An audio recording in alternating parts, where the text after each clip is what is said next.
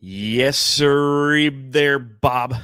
Suns win again, playing the Washington Wizards tonight, Thursday night. Win by 20 points over the Wizards. And Matthew, I didn't know this entering this game, that the Phoenix Suns had lost 10 of the last 11 to Washington. Did you know that? No, did they play him in the beginning of the season? No. 11 times or what? No. Like the 11 times we've played the Wizards over the past X amount of years, we've lost 10 of them. Like that's pretty impressive. I had no idea that we were completely owned by the Wizards. But when you think about it, yeah, there's a stretch there where the Suns really, really sucked, and Bradley Beal's really, really good. And even when the Suns have been getting better, it seems like, I mean, we referenced it last time when we were doing the podcast that, you know, there's some games out there where the Phoenix Suns are just in shootouts against the Washington Wizards. I just didn't realize we had lost all those shootouts, man.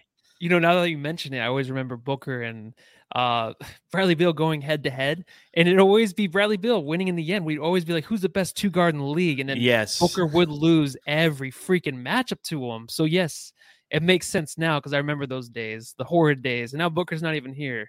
So maybe that's why we won. We're winning by 20. He's right behind me, actually. I miss him so much. I had to have his full-blown face behind me. Yes, for those of you who are watching along live on YouTube, you can see that Matthew has a picture of Devin Booker. I believe that's by Craig A. Hamill from Twitter. Yes. So it's very close because clearly Matthew is missing D-Book. It's that time where, you know, it's just around the corner. You see the pregame highlights of Devin Booker warming up on the court, doing a lot of lateral movements, and just getting himself ready for what will most likely be a return on the 21st against the Los Angeles Lakers in preparation for that Christmas Day matchup against the Golden State Warriors. So who knows? Maybe we'll see him on Sunday, but it is it's almost creepy to see Devin Booker that big behind you, man. Is it that creepy? I think it's very, very sexy, but sexy can never be too big, right? Never. Not once. Big Dick Book. Big Dick Book indeed. So welcome, ladies and gentlemen, to another edition of the Suns Jam Session podcast. I'm John, and you can follow me at Darth Void on Twitter. He's Matthew. You can follow him on Twitter. At Matthew Lissy. And you can follow the show at Suns Jam. If you're listening to this on Spotify, you can actually now do reviews. So when just click on one of those 5-star reviews, it doesn't give you the capacity to write a review, but give us 5 stars if you're listening on Spotify. If you're not on Spotify, go to Spotify and give us 5 stars there as well. If you're on Apple Podcasts, a 5-star review is also very appreciated. And of course, if you're watching along live on YouTube, hit that thumbs up button, subscribe, rate, review, all that fun stuff. So without further ado, Matthew, I know you're going to be cracking open one of those Deschutes IPAs, aren't you? 'Tis the season. I do got one. I had a lot of coffee today, so I got to simmer down. Ooh, a nice cold one. Nice. And I've just got this big jug of water that I'm slowly working on. So cheers. Crack it open if you got them, Suns fans, and Matthew included. Let's talk about another Suns victory, man. 20 points over the Wizards. Cheers.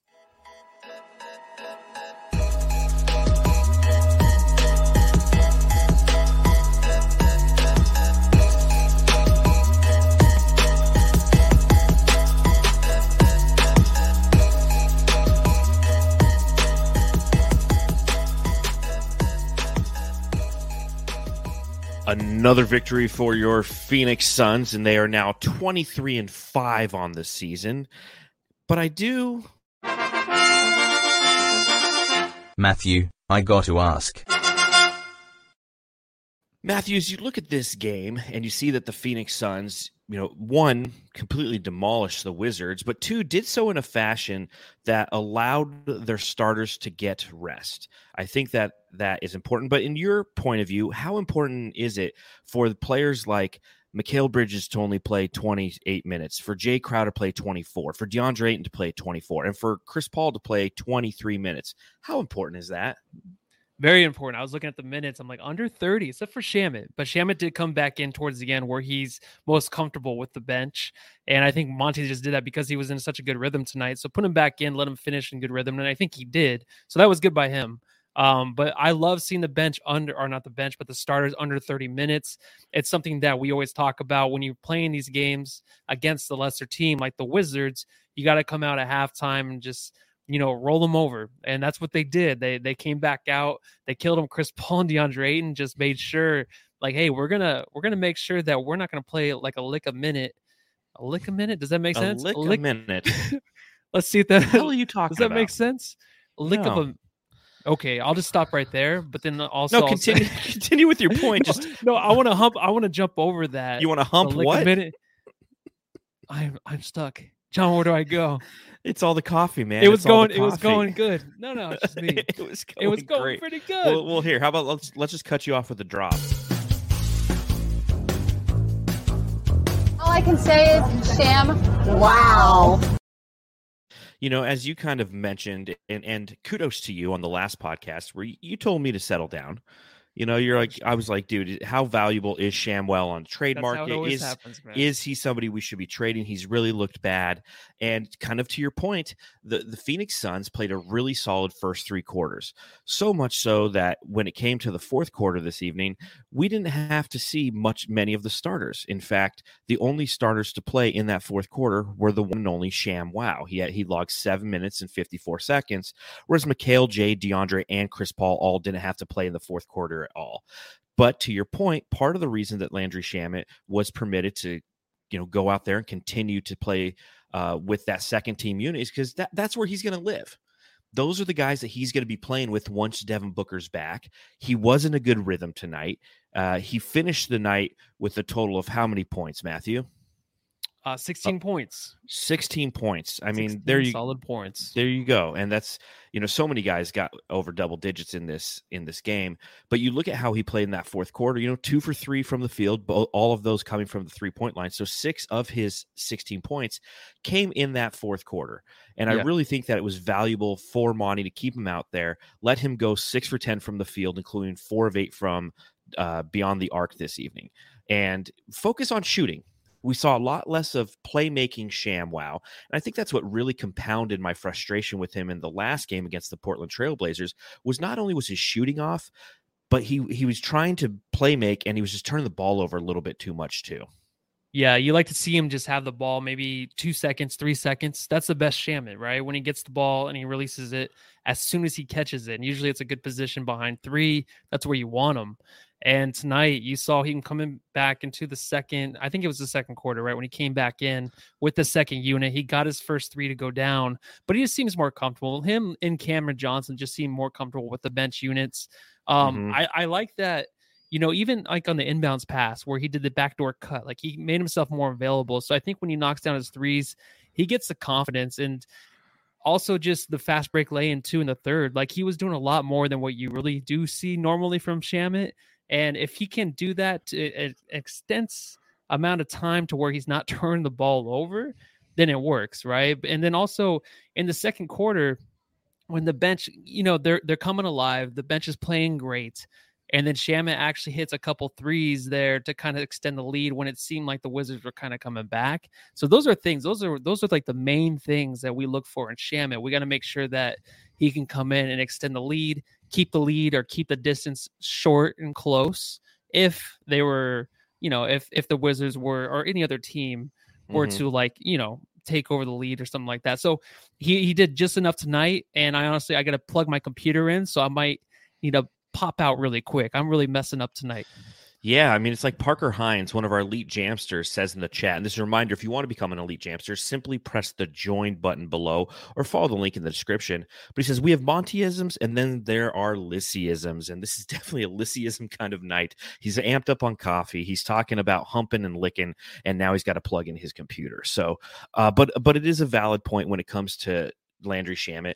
Seeing him get into the rhythm that he did tonight obviously provides promise. And again, with Devin Booker coming back right around the corner, you want him to start to get in that rhythm with those second team guys. He's had plenty of opportunity to play with the first team, and now it's time for him to really start to excel with that second team unit, because he has to be one of those leading scorers with the second team. You have JaVale McGee, who plays great on the interior, but you need that exterior 3-point threat outside of Cameron Johnson who can really assist in spreading the floor, which opens up JaVale McGee. And that's something that JaVale McGee has commented on, is the fact that in this offense, the centers can really cook, and that's kind of by design from Monty Williams. So, the next drop.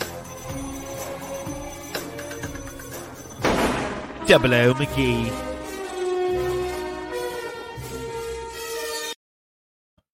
Double O McGee. He was a killer tonight, wasn't he, Matthew?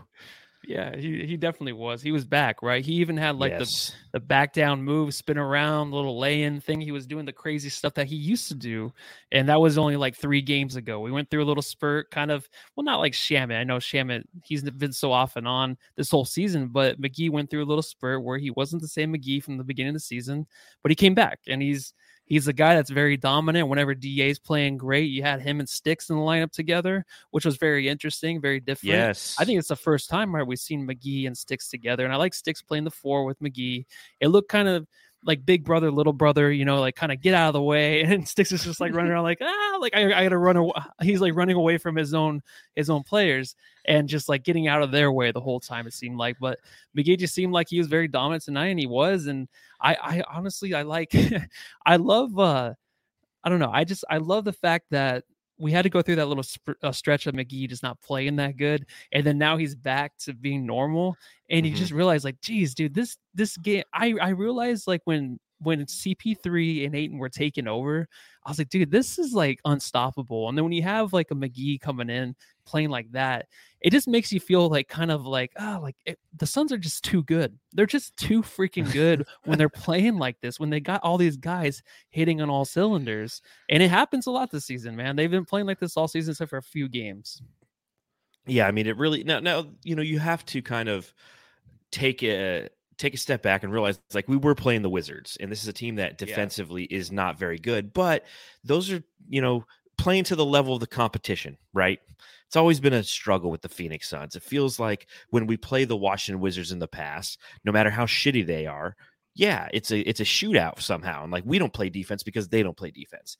And kind of to your point, I mean, JaVale McGee tonight, he had a couple duds earlier in the week, and it was simply because of foul trouble. We've talked about it once he became a member of this team, how he was going to have some boneheaded plays. And a lot of his boneheaded plays are fouls. And they take him out of the game, take him out of the rhythm of the game, and ultimately hurt the team, especially in that Clippers game. Because I think we really needed, without DA, we really needed somebody to step up, and he couldn't be that guy.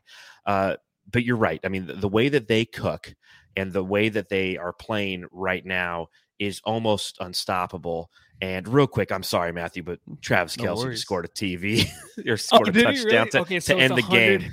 So you're getting fucking demolished in fantasy. So sorry about that, bud. At least that game's over. Right? Yeah. Oh, it's the playoffs. It's the playoffs. It's the playoffs. But as Coach Evan B says in the chat, and shout out to Coach Evan B and the He's on Fire podcast, fantastic content there. He goes, imagine Dario and McGee together. Man, that would be great. Because, to your point, when we talk about Jalen Smith, and we look at how he kind of played and had his first minutes tonight with JaVale McGee. Stitch report.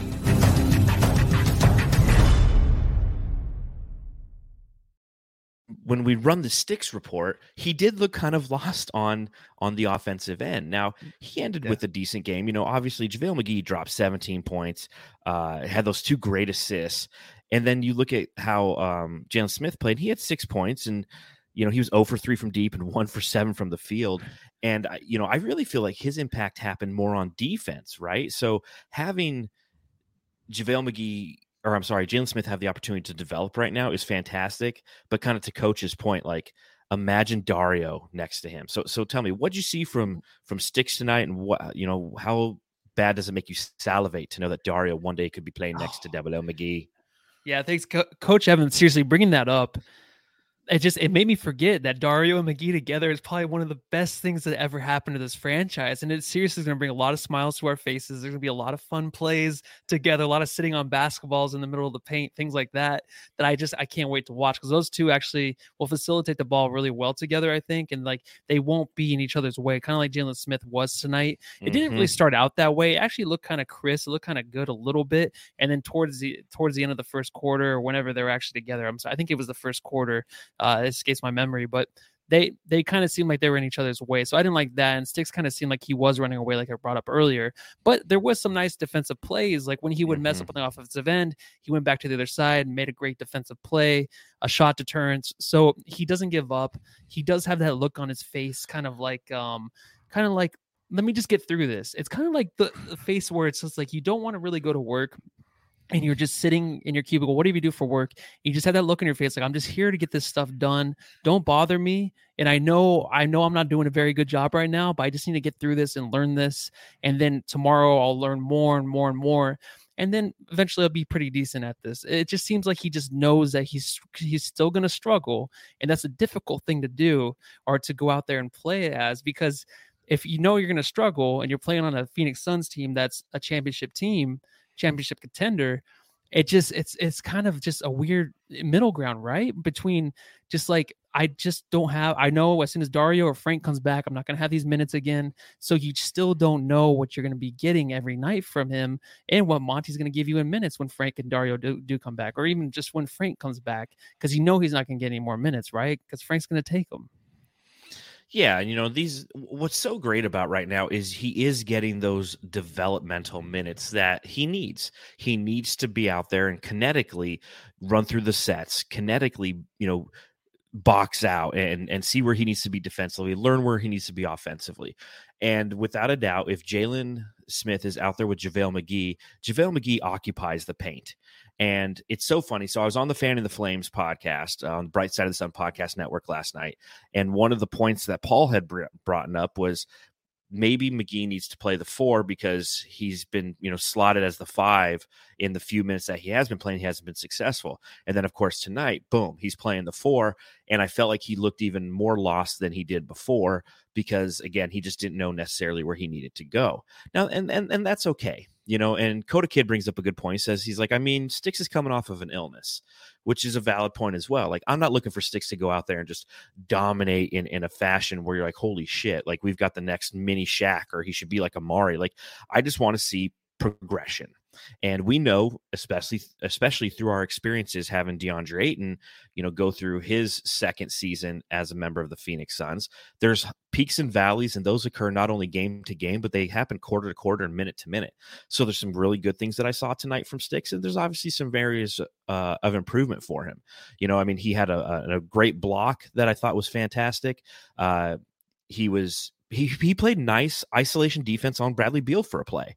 I thought it was fantastic. He kept himself square. He used his lateral quickness to keep Bradley Beal in front of him, and he created shot deterrence. And that's one of those things that's not going to show up in the box score. You look at JaVale McGee's box score, and yeah, you see the 1 for 7 from the field overall, and you see that he ended with a total of 6 points, and he only had 4 rebounds. And you're like, okay, not a fantastic game. Okay, 4 for 4 from the line, so he was aggressive enough to where he gets to the line. But you don't see shot deterrence in there. You don't see, how he boxed out appropriately so JaVale McGee could grab one of his rebounds. So again, it's those baby steps, and I'm really excited to see that he's just getting that opportunity, because I know it's not going to happen. Like you said, it's a championship level team. Like if Sticks is getting a ton of minutes, like we're in the wrong industry, like we're not headed the right way. You know what I mean? Are you on mute again, Matthew? Why was I on mute? I don't know. I don't even have the sniffles or anything. All right. You done muted yourself. This is a great pod for me, man. Matthew's just I was so excited for the pod tonight. I've been listening up left and right. So slaying it, Matthew is. Well, since we're in the mood of just doing drops, and I hope that the audio is better on these, because I went through on a lot of them and I brought the audio down, so I hope it is. But here's one we haven't played in a while.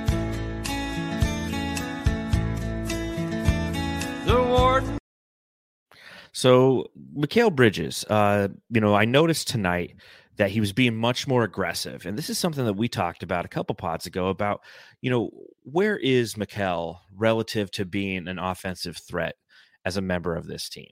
And you look at his night tonight, and again, he only played 28 minutes, ended with 11 points, went 3 for 10 from the field.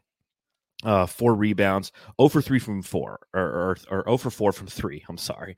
I'm killing it now too. And I really think that that's something that really kind of hurt his night, is he was just taking those threes. But with Booker out, this has really been his opportunity to be more influential on the offensive end. And with Booker in the lineup, he's been averaging 12.4 points on 9.4 field goal attempts. With Booker out, that number drops to 11.5 points on only 8.5 field goal attempts. So he's averaging a point and a field goal attempt less with Devin Booker. And again, in this game, I saw, 6 shot attempts in the first quarter And maybe it was the yellow shoes, because everybody was talking about how he wasn't wearing yellow shoes. It was like a big deal on Twitter tonight. He was rocking black shoes instead of yellow shoes.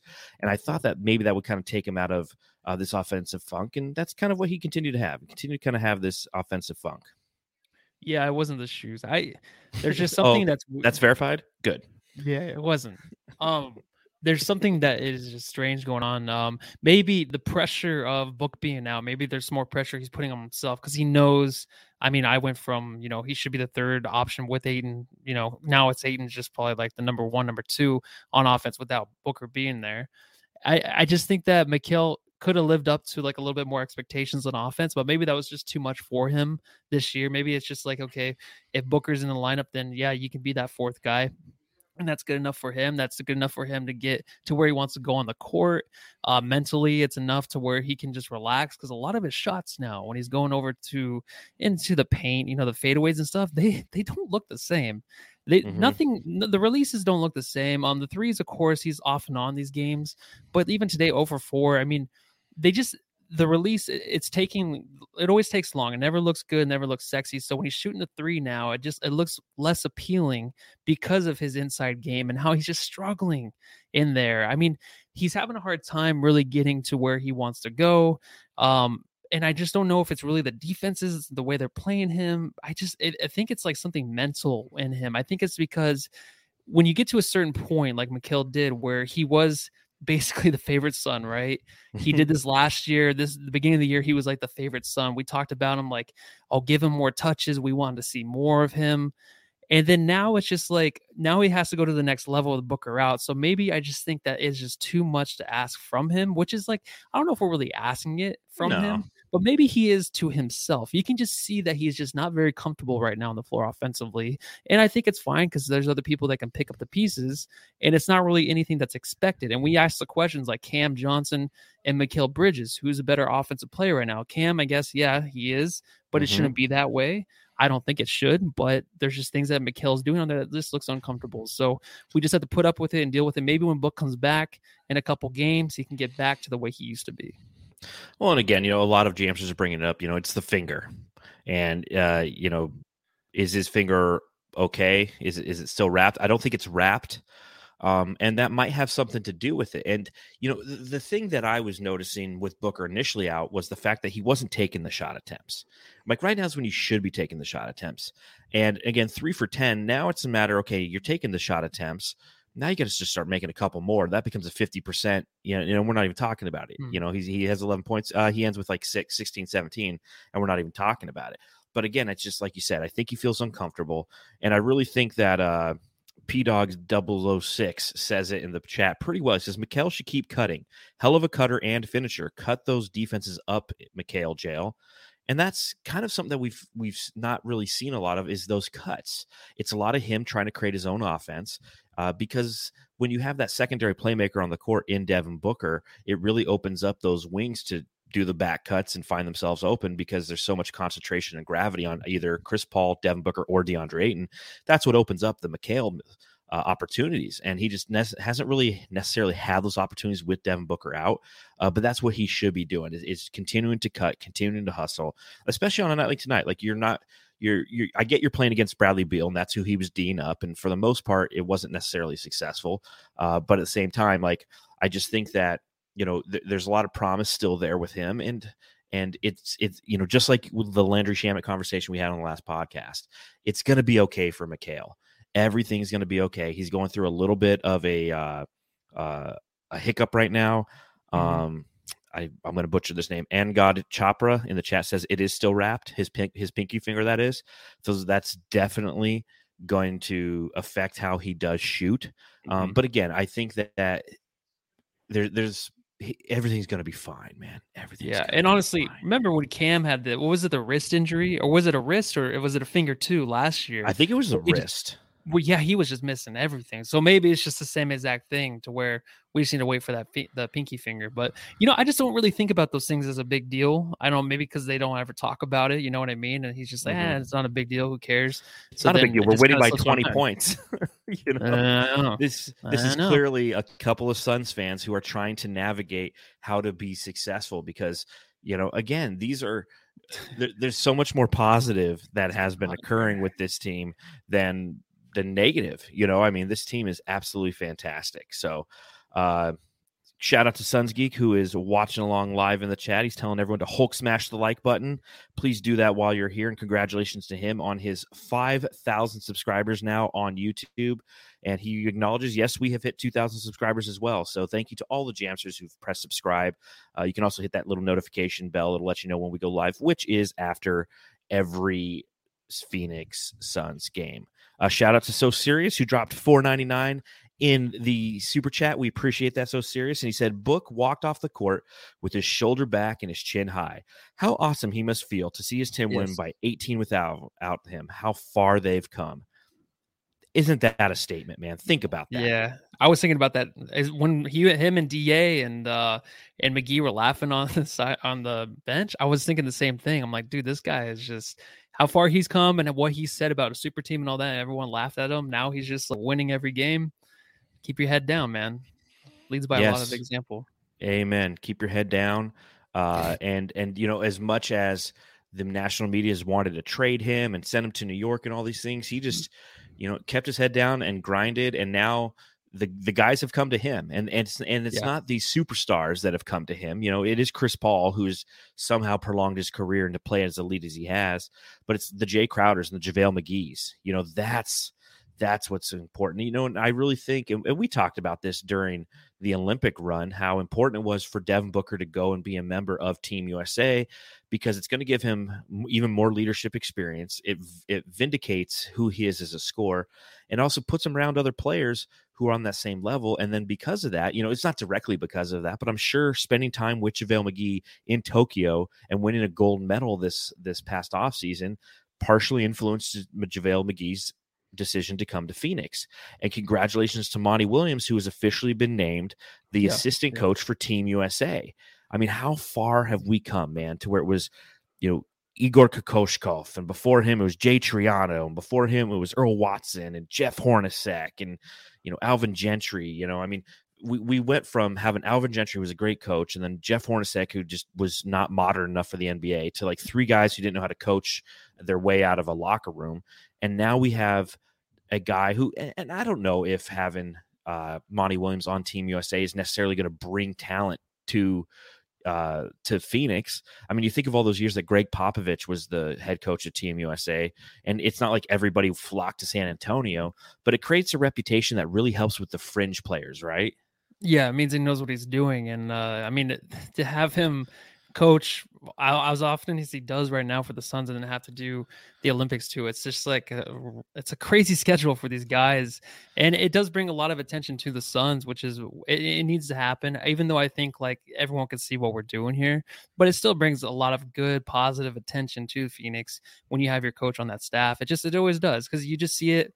You see the coaches with the players, like anytime the Olympics are going on, even with the practices, you see the pictures and the videos of them going one-on-one. You see the coaches in the background. You're like, oh, maybe one of these days the Suns coach would be on there. Now that there is, it's nice, man. I'm really happy to see it. Yeah, just again, it shows how far we've come in such a short period of time that, it's almost unbelievable to think that we're a team that is, went to the Western Conference Finals and won last year, ended up in the NBA Finals, and we're 2 games away from winning the NBA Finals. And now we're building upon that. We're not one of those teams like the Toronto Raptors who went and won a championship and, where are they now kind of thing. So there's a fortification to the culture that's occurring here in Phoenix, which is just very, very exciting. And again, hearing that news, congratulations to Monty Williams. I thought that was fantastic to hear today. Yep. Coda Kid, another one of our elite jamsters, says, I have a question since everyone seems to have an eye on Elfrid Payton when he hits the floor. What do you think of his performance? So Elfrid Payton this evening, Matthew, I'm going to set you up before you tell me what you thought of his performance. Played a total of 21 minutes tonight, 2 for 3 from the floor, 5 total points, 4 assists, and 3 rebounds, and 2 turnovers. So what do you think of Elfrid there, buddy? No, I actually noted that him and Cameron Payne and McGee, it seemed like in the second quarter, they had like this little this little game going on in the paint where it would either be Cameron Payne or it would be Payton who would dish it off to McGee, either for an alley-oop or an easy pass for a lay-in or something like that. And they just seem to kind of get along. I like him playing with Payton Payne. I hate their freaking names, dude. I cannot stand saying their names together. It just drives me nuts. Call them like Payne, EP or CP. No, I'll forget that too. It doesn't. It doesn't.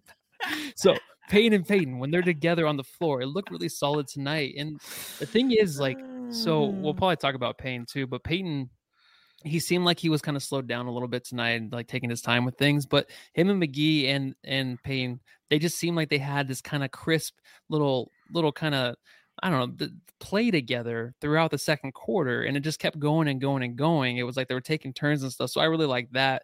I think you're going to get these little solid performances from him, not too much, not too little. And I think that's what we need from him. You know, it's like every time he has the ball, you don't have to take it to the rim every time. You know, you can do other things on the floor. You don't have to force anything, even though he had a good couple of drives to the basket, which was nice, but he doesn't need to really force anything. Just be there, be a solid player, be a guy that doesn't mess up anything. And that's what he did tonight. Yeah, I mean, he's not somebody who's necessarily going to go out there and wow you with highlights. He's going to wow you with an amazing performance, but he is going to fill the stat sheet and do a bunch of little things generally well. You know, I'm not anti-Peyton, and I don't think I ever have been. I think that he fits in perfectly as your third point guard. There's a lot worse options at third point guard than Elfrid Payton.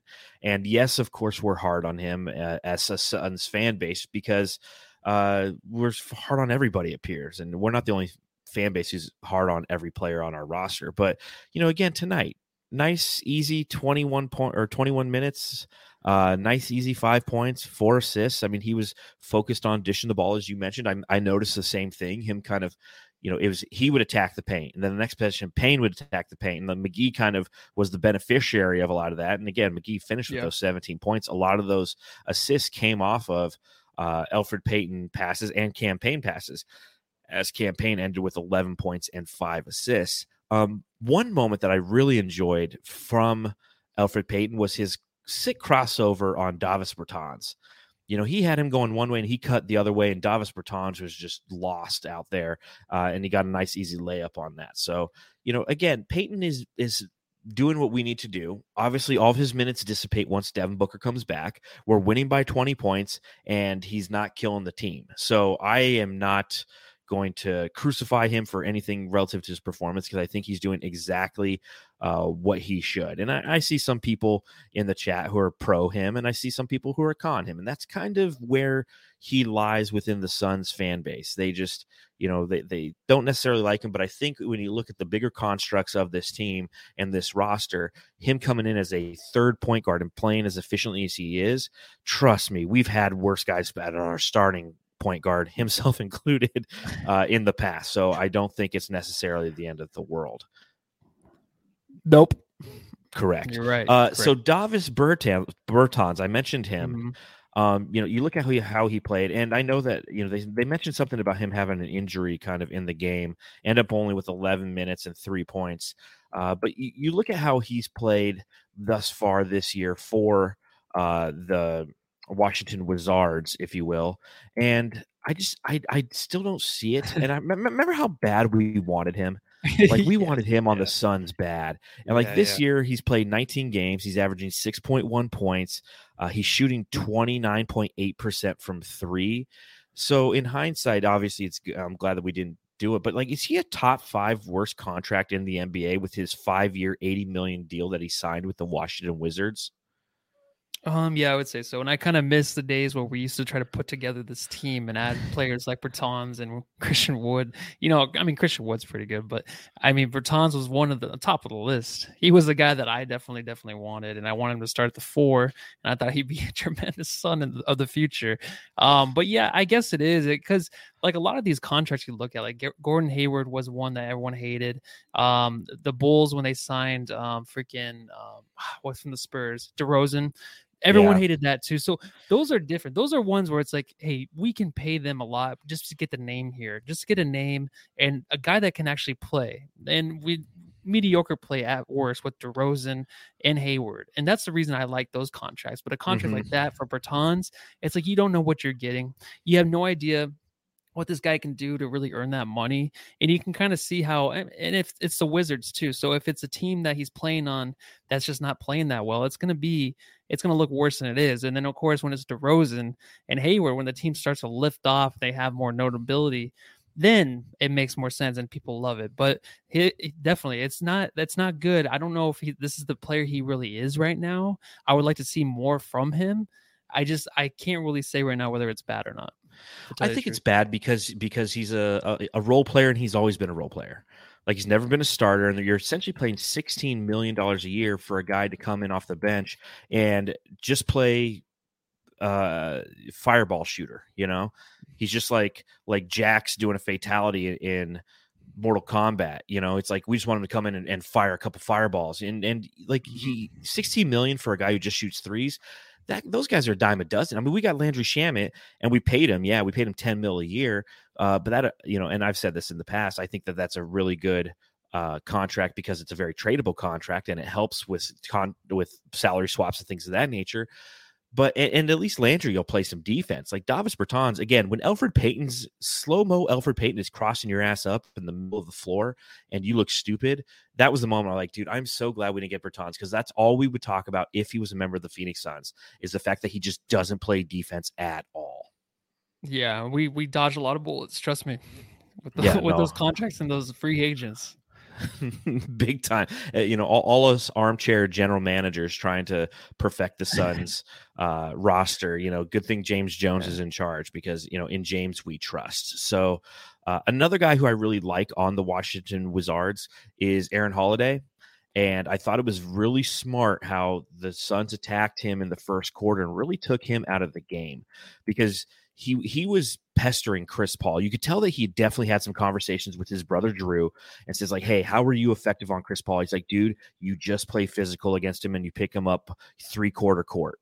You know what I'm saying? And that's what he was doing in that first quarter, and, you know, got a couple quick fouls, and then Chris Paul did the patented rip through and took him out of the game. He ended with 19 minutes, 5 for 10 from the field and 11 points. An assist and 3 rebounds, and that could have been a lot more if he wasn't in foul trouble. So what did you think about how Aaron Holiday was playing Chris Paul? And is that kind of, we know that's the blueprint, right? Why did more teams not do that to Chris Paul? Why do they not do the pick up? Yeah, pester, picking him up 3/4 court. You know, is it because he has the ability to get them into foul trouble so easily? Yeah, because it doesn't make any sense. I think the full court press and stuff like that, especially against a veteran point guard, it doesn't work unless you're unless it's like Ty Jerome. Maybe it'll work a couple years ago, but I don't believe in that. The full court, you know, just pick him up half court if you want, especially in a regular season game. I know in the playoffs when it's really on the line, then it does matter. But right now, I don't think it does, because Chris Paul isn't really phased during the regular season. He has his trouble sometimes during the playoffs, and he can get pestered easily. But what he's trying to do is basically, like, Aaron Holiday is, like, you know, cutting the front of the line when you're going to dinner, and, like, you know, dinner at your mom's house, and then he's like the boyfriend, you know, the new boyfriend, and he's like in the first in the line, and then Chris Paul goes over there and just takes his plate from him. Like, no, what are you doing? Yeah, get in the back. This is not how it works. So it's kind of like that. I mean, a lot of these defenders on Chris Paul, it's only a matter of time before the rip through, and I always look forward to it, and it always happens. I think it's only happened once where Chris Paul did do the rip through, and then the refs said no. And I think it was either a steal or an offensive foul or something like that. And Chris Paul was pissed. So that was the one time it didn't work. But then didn't he go back down the court and then immediately do it again and get the call? Yes. Like, he's like, come on, man. Like, yeah. So he knows what he's doing. I don't think it just doesn't faze Chris Paul at this point in the season at all. Yeah, and again, that's just the veteran leadership that we talk about continually on this podcast. And I was so close to making a CP3 drop tonight, and I couldn't get the right, like, audio or video that I wanted for it. But just know that a Chris Paul drop is coming. What is it? Tell me. Is it Star Wars related? CP3? Ooh, maybe I should. No, I was going Mortal Kombat. CP3. Okay. Oh my God, it's right there. That's what it needs to be. Genius. All right, there it is. See, this is why we talk during the podcast to figure out our programming notes. Yeah. You know, hold it. 1 second, Jepsters. 1 second. We have to discuss what my next drop will be. But 12 points for CP3 with 6 assists tonight in only those 24 minutes, and he was 6 for 8 from the field. I mean, he did exactly what he needed to do. He knew we were playing a shitty team. The rest of the team finally stepped up, and I think that's what the key was in this game. Is not only did everyone else step up around him, we had a total of 8 Phoenix Suns in double digits, but the bench really held their own with Elfrid Payton and Cameron Payne playing fantastic minutes. You know, again, not fantastic minutes, but fantastic relative. They were eating up minutes, so CP3 didn't need to play. And these are the small victories that we need to have kind of throughout the season. You know, we were talking about this on Monday night after the Clippers game. It's like, why did Chris Paul play so many minutes in a game that clearly was going to be a throwaway? And you don't necessarily want to think too much about the minutes, but there needs to be opportunities. And I almost think it's better for him to play those minutes in the Clippers game because it keeps him in rhythm for the next night against Portland. Whereas now we had a day off. You play this game, you're going to have 2 more days off before you play Charlotte. So it really is a good, solid rest. It's not like, oh, you rested 6 extra minutes on a night where you have to play again tomorrow. It's like, listen, you played, 66% of the minutes you normally play on a night in between over a 5-day period. Yeah, I mean, rest is one thing that we never really complain about, but then we did see it a few times on the back-to-backs this season where it did kind of kick in, and it was something that the Suns had to worry about, and later in the game, you can kind of see them get tired. So it is something that's real. It's nice, though, the minutes, especially for Chris Paul, as long as he can just get in there and start and know that, and especially in the third quarter when he comes in and takes over the game, he's like, okay, I did my best. I know what I have to do to really get the win here is just get a really good offensive spurt with DeAndre Ayton. Him and DeAndre Ayton just moving the ball around and just like who wants the ball, who wants the basket. As long as he knows that he's dominant in that area, he'll be happy to go to the bench and get the rest that he needs in the fourth quarter. Yeah, and again, he's still coaching from that bench as well and keeping the guys engaged because he doesn't want to come back in the game necessarily. So lights, Cameron, action. I really enjoyed watching Cam again tonight, and he's really starting to put a string of solid games together.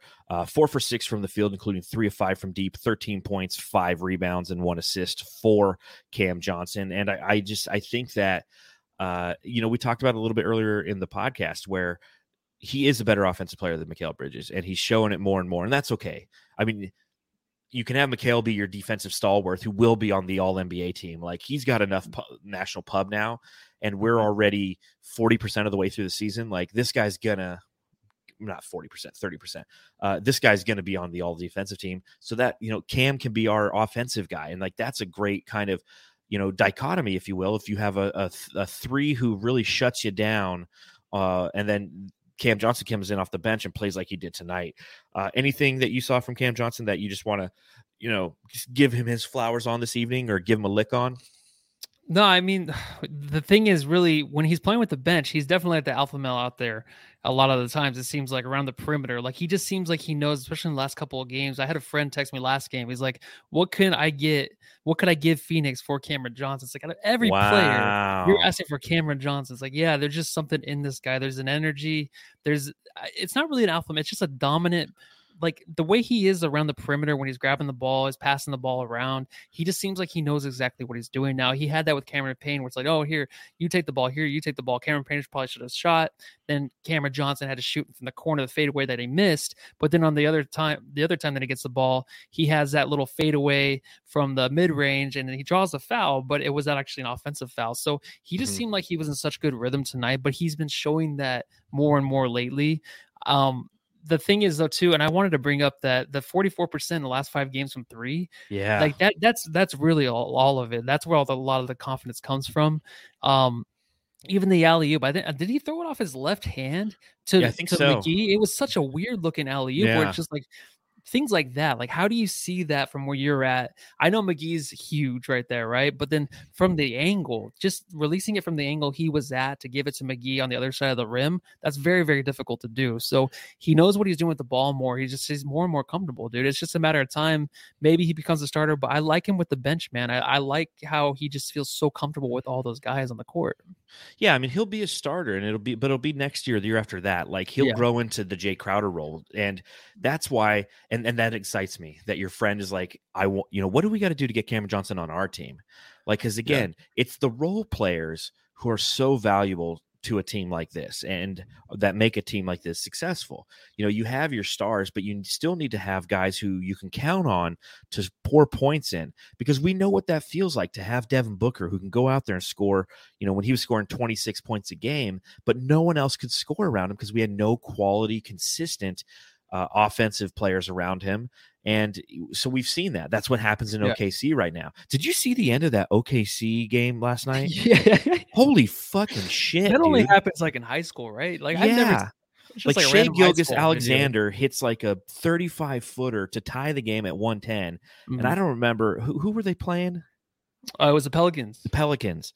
Yeah. And I don't know who the guy was, but because I saw the highlight brief on Twitter, hits like a full quarter bank shot to win the game with like a second left right after Shai Gilgeous-Alexander shot. God, I love basketball, dude. It's just ridiculous. Like you go through all that entire game and all the emotions and all the analyzation, and it comes down to two just like Hail Marys and both hit. It's just unbelievable. So anyways, I'm sorry. It was probably the play of the year so far. I mean, the craziest ending to a game this year. Yeah, and it's going to affect who gets the number one overall pick because it was two shitty ass teams. Watch.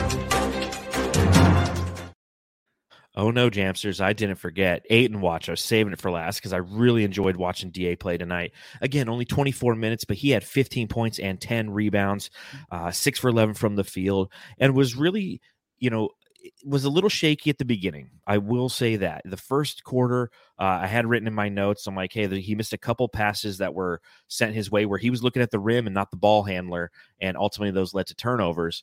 But, that strong quarter that he had in the second, he had 9 quarters, which is tied for the second most this season that he's had in the second. And then I went and I'm like, you know what, I'm gonna do a little research. Did you know, Matthew, DA averages 5.7 points in the first, 4.7 points in the second, 3.6 points in the third, and 3.1 points in the fourth? Did you know that? I had no idea. That would have been funny if you're like, as a matter of fact, I did. I would have thought in the fourth quarter he probably averaged the most. But that's what I was thinking. Mm-hmm. That's why I went on that little journey to figure out what happened. I'm like, well, yeah, he's got to be the fourth. The second's got to be the worst, and it's actually second best. But he had a very solid second quarter again tonight, and that again excelled the team to the point where he didn't have to be utilized much in the second half, which is great. Yeah, and it was also, too, in the third quarter with him and Chris Paul just moving the ball together. I'd never seen DeAndre Ayton really run that quickly to open lanes to be available for passes off the pick and rolls. He was, like, zooming around, like, very, very quick. And I did miss the first couple minutes of the game, so maybe I didn't miss how he was just stumbling around, losing the ball and stuff like that, like you were talking about. If that was even really it. I mean, maybe he was just like, okay, now I need to wake up, because the focus and stuff, as soon as I sat down to watch the game, it was like, dude, this guy's in it. This guy knows, like Chris Paul, they don't mess up anymore. They really don't. They have it down, like where it's just, it just seems like it's so crisp, obviously, but they don't have to like talk to each other anymore. It's just like, oh, it's instinctual. Plays done, run down the court. Plays done, run down the court. You know what I mean? Because we're not used to that. Last year, the beginning of this year, it was kind of just talk. Yeah. Every second. It was just like, okay, that's enough. Like, you guys got to figure this out, and they did. They figured out everything. DA is like, seriously, he's playing like, I know no one could stop him against the Wizards, but even his like little jump hook stuff, like where he knows like, hey, don't go any further, else you're gonna cause a charge. Like he knows where to stop and where to shoot. Things like that are very, very impressive and very, very important. And he's on another level right now, man. The way he's playing with Chris Paul is like, it's unstoppable. They're like the best duo. When they're playing like that, they're the best duo in the NBA, point guard and center. I mean, it's so Steve Nash and Amari-esque now. It is. It's so instinctual that, these guys know where each other are going to be at all times. The communication is no longer verbal. It's gotten to the point where that DA can look at Chris Paul as he's coming up the court, and Chris Paul give him a look, and he knows what to do. And that's the value of this team, because it's not just those two. It's everybody else on the team. We've mentioned it before. It's that organic chemistry it's really hard to replicate in the NBA, because so many teams are always changing. Like, we are one of the teams that truly kept our starting five together year over year. You don't see that very often in the NBA anymore. It's always addition here, subtraction there, multiplication there, division there. And ultimately, this is the why. is so you have moments like this where DeAndre Ayton, as he's looking at Chris Paul, instinctively knows how to get to the lane, get to the spot he wants, especially on a night where the defense is going to allow him to. I mean, this is Washington. They don't have any interior defense. The Suns were crushing them in the paint. The final ended up being 58 for the Suns, 50 for the Wizards in the paint, but the majority of the damage was done early for the Suns, and then they became a perimeter team as Washington tried to, that's how they scored later in the game with like Neto and things like that. But again, I mean, it's just, that's the advantage of this team, man, and that instinct. Yep. Second time. Sorry, man. I'm off today. You know what? You're getting one. Terrible. Take a lap. Well, you had that little hitch, like you're about to do a little drop, man. Well, I'm looking at you. I have a hitch. Well, it's the like a little thing. It's like CP3, and I'm just seeing if you wanted anything else to say, but I guess I'll just do. Jam star of the game. And it's like our buddy Coach Evan B says in the chat, hit that like button while you're here. We got a ton of people watching, which is fantastic, and it's humbling. But hit that like button too, because it helps algorithms or something. It lets everybody know we're the best post-game podcast on Planet Orange, and that's right here with the Suns Jiggity Jam Session podcast. So, Matthew, who are you giving the Jam star of the game to this evening? It's going to be McGee, man. That box score with 15 minutes, that's insane. Like it's him insane. And Cameron Payne and all those dudes, all the 2 point guards with the same name. They seriously, like they had a field day out there, I feel like. And McGee was just cleaning up the glass, doing whatever he wanted down there, having a lot of fun. The dude needs some duct tape though, dude. Like why? I want to say he needs to duct tape that thing, dude. Like walking by the fans, like the thing's gonna like poke someone's eye out, man. Oh my god! All right, duct tape, get out of here with this shit. I had to put it out there. Jesus Christ. Yeah, it's JaVale is getting a lot of love in the chat from the Jamsters as well. And as well he should. 17 points, 16 minutes, 8 rebounds, unbelievably fantastic. I'm going to give it to DA myself, just because I thought that he really kind of set that tone. JaVale for everybody. Wow, I must have missed. I think he's had the most Jam stars. He really is. Well, it's because he's so entertaining in the way he does it. Like when he turns to the crowd and he knocks 3 people out in the front row. Yeah. With that thing. It's just you can't help but notice how amazing he is as a soda goes flying into the third row. So it's just like we always say big dick book, but I mean. It's a thing now. It's a thing with the little shorts, and they just, you gotta watch out, dude. Yeah, it's just like poster. But he was fantastic. But I'll just give it to both centers. How about that? I'll give it to the starting 5 and the backup 5 continue to be just a revelation. And it's funny because I'll go through because I want to sit there and fortify a statement that Eddie Johnson made. Eddie Johnson said that we have the best starting and backup center duo in the league. And when you go and you look statistically, it's really hard to quantify what's happening. And the reason for that is you have people like Nikola Jokic, who, if you take his starter and his backup and you combine them, because Jokic is so dominant, he weights it so heavy one way. Whereas with the Suns, it's just truly consistent. I've got to find a good way to quantify exactly how the duo of JaVale McGee and DeAndre Ayton are consistently effective. And when I really sit down and I figure it out, I'll come up with a good metric and I'll write a good piece, because it's honestly what I see. I just see consistency at the 5, which is the exact thing that we were missing in the NBA Finals last year, man. So yeah, it's amazing. It's fantastic. Sorry. Whoa, that's now he's muted. All right, well, let's talk about the next game for the Phoenix Suns. It's Sunday against the Horny Hornets. Watch out, JaVale. Is LaMelo Ball going to play in this game? I know I don't know. I see the COVID thing. He's out. The COVID thing. Everybody out in the league, dude. There's 52 players I think have been out with COVID so far this month, man. It's fucking it's making its rounds right now, dude. It sucks, dude. I want to see LaMelo Ball. I would love to go to that game to see the Hornets play. I love that team. But yeah. I mean, one of the best offensive teams and one of the worst defensive teams. So it's definitely going to be a high scoring game between those two teams. Well, and also you have Tsunami Poppy coming back to town. He's playing good. Kelly Oubre been playing fantastic. I think that we both agreed once we heard that he was leaving the Golden State Warriors and going to that team. I just think that just the color scheme alone was swagtastic, perfect. And it's something that perfectly matched Kelly Oubre and who he is from a personality standpoint.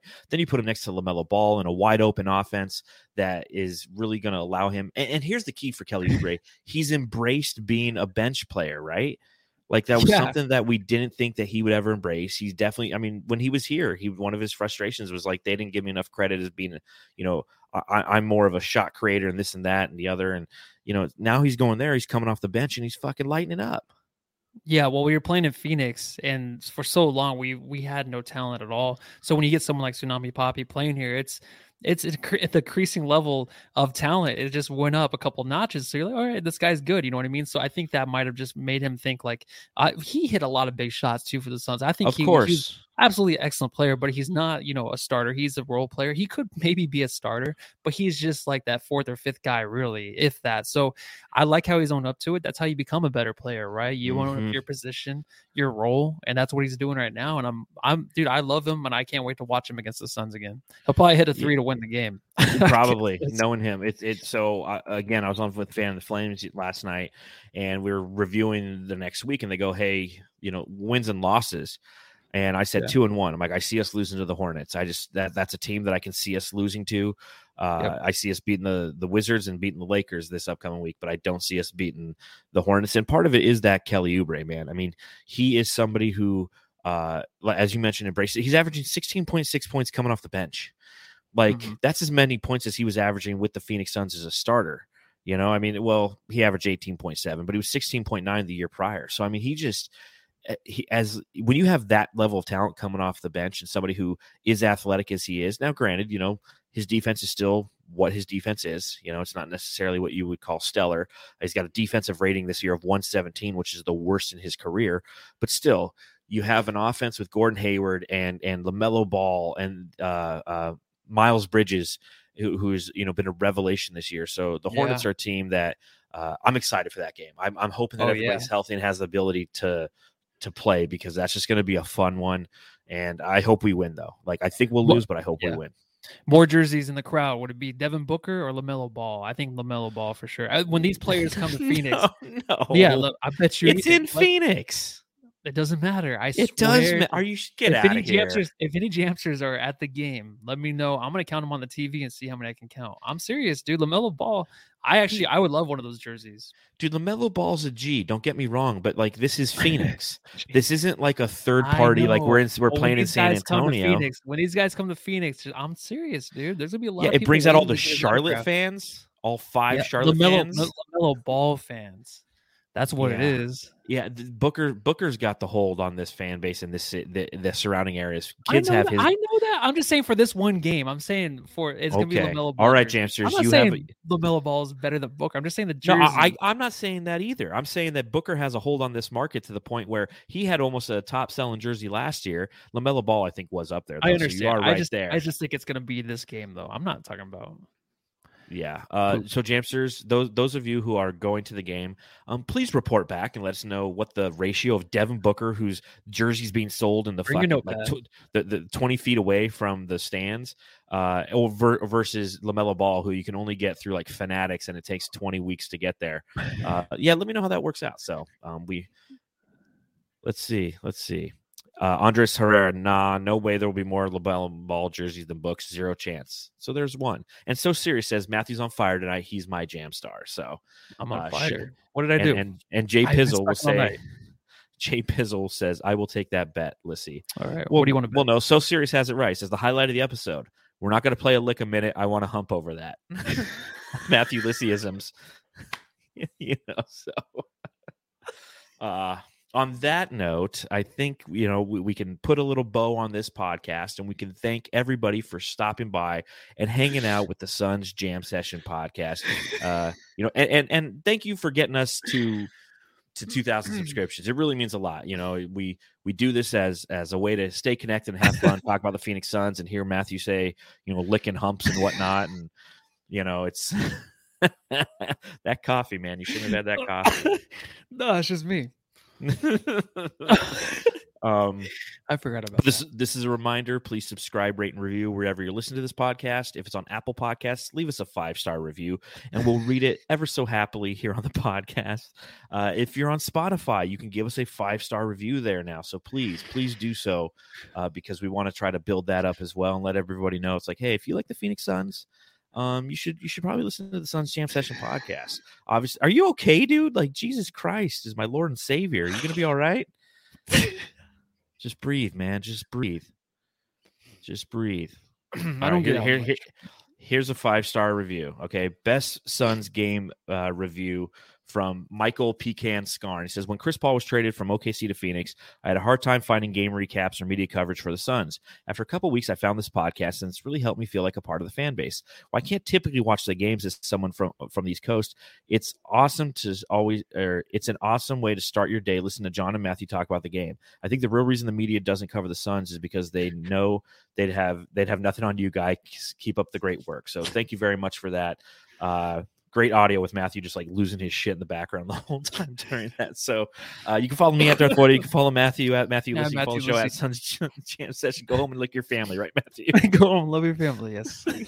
go home and hump your families. Good Lord, take care. See you on Sunday night. God damn mother.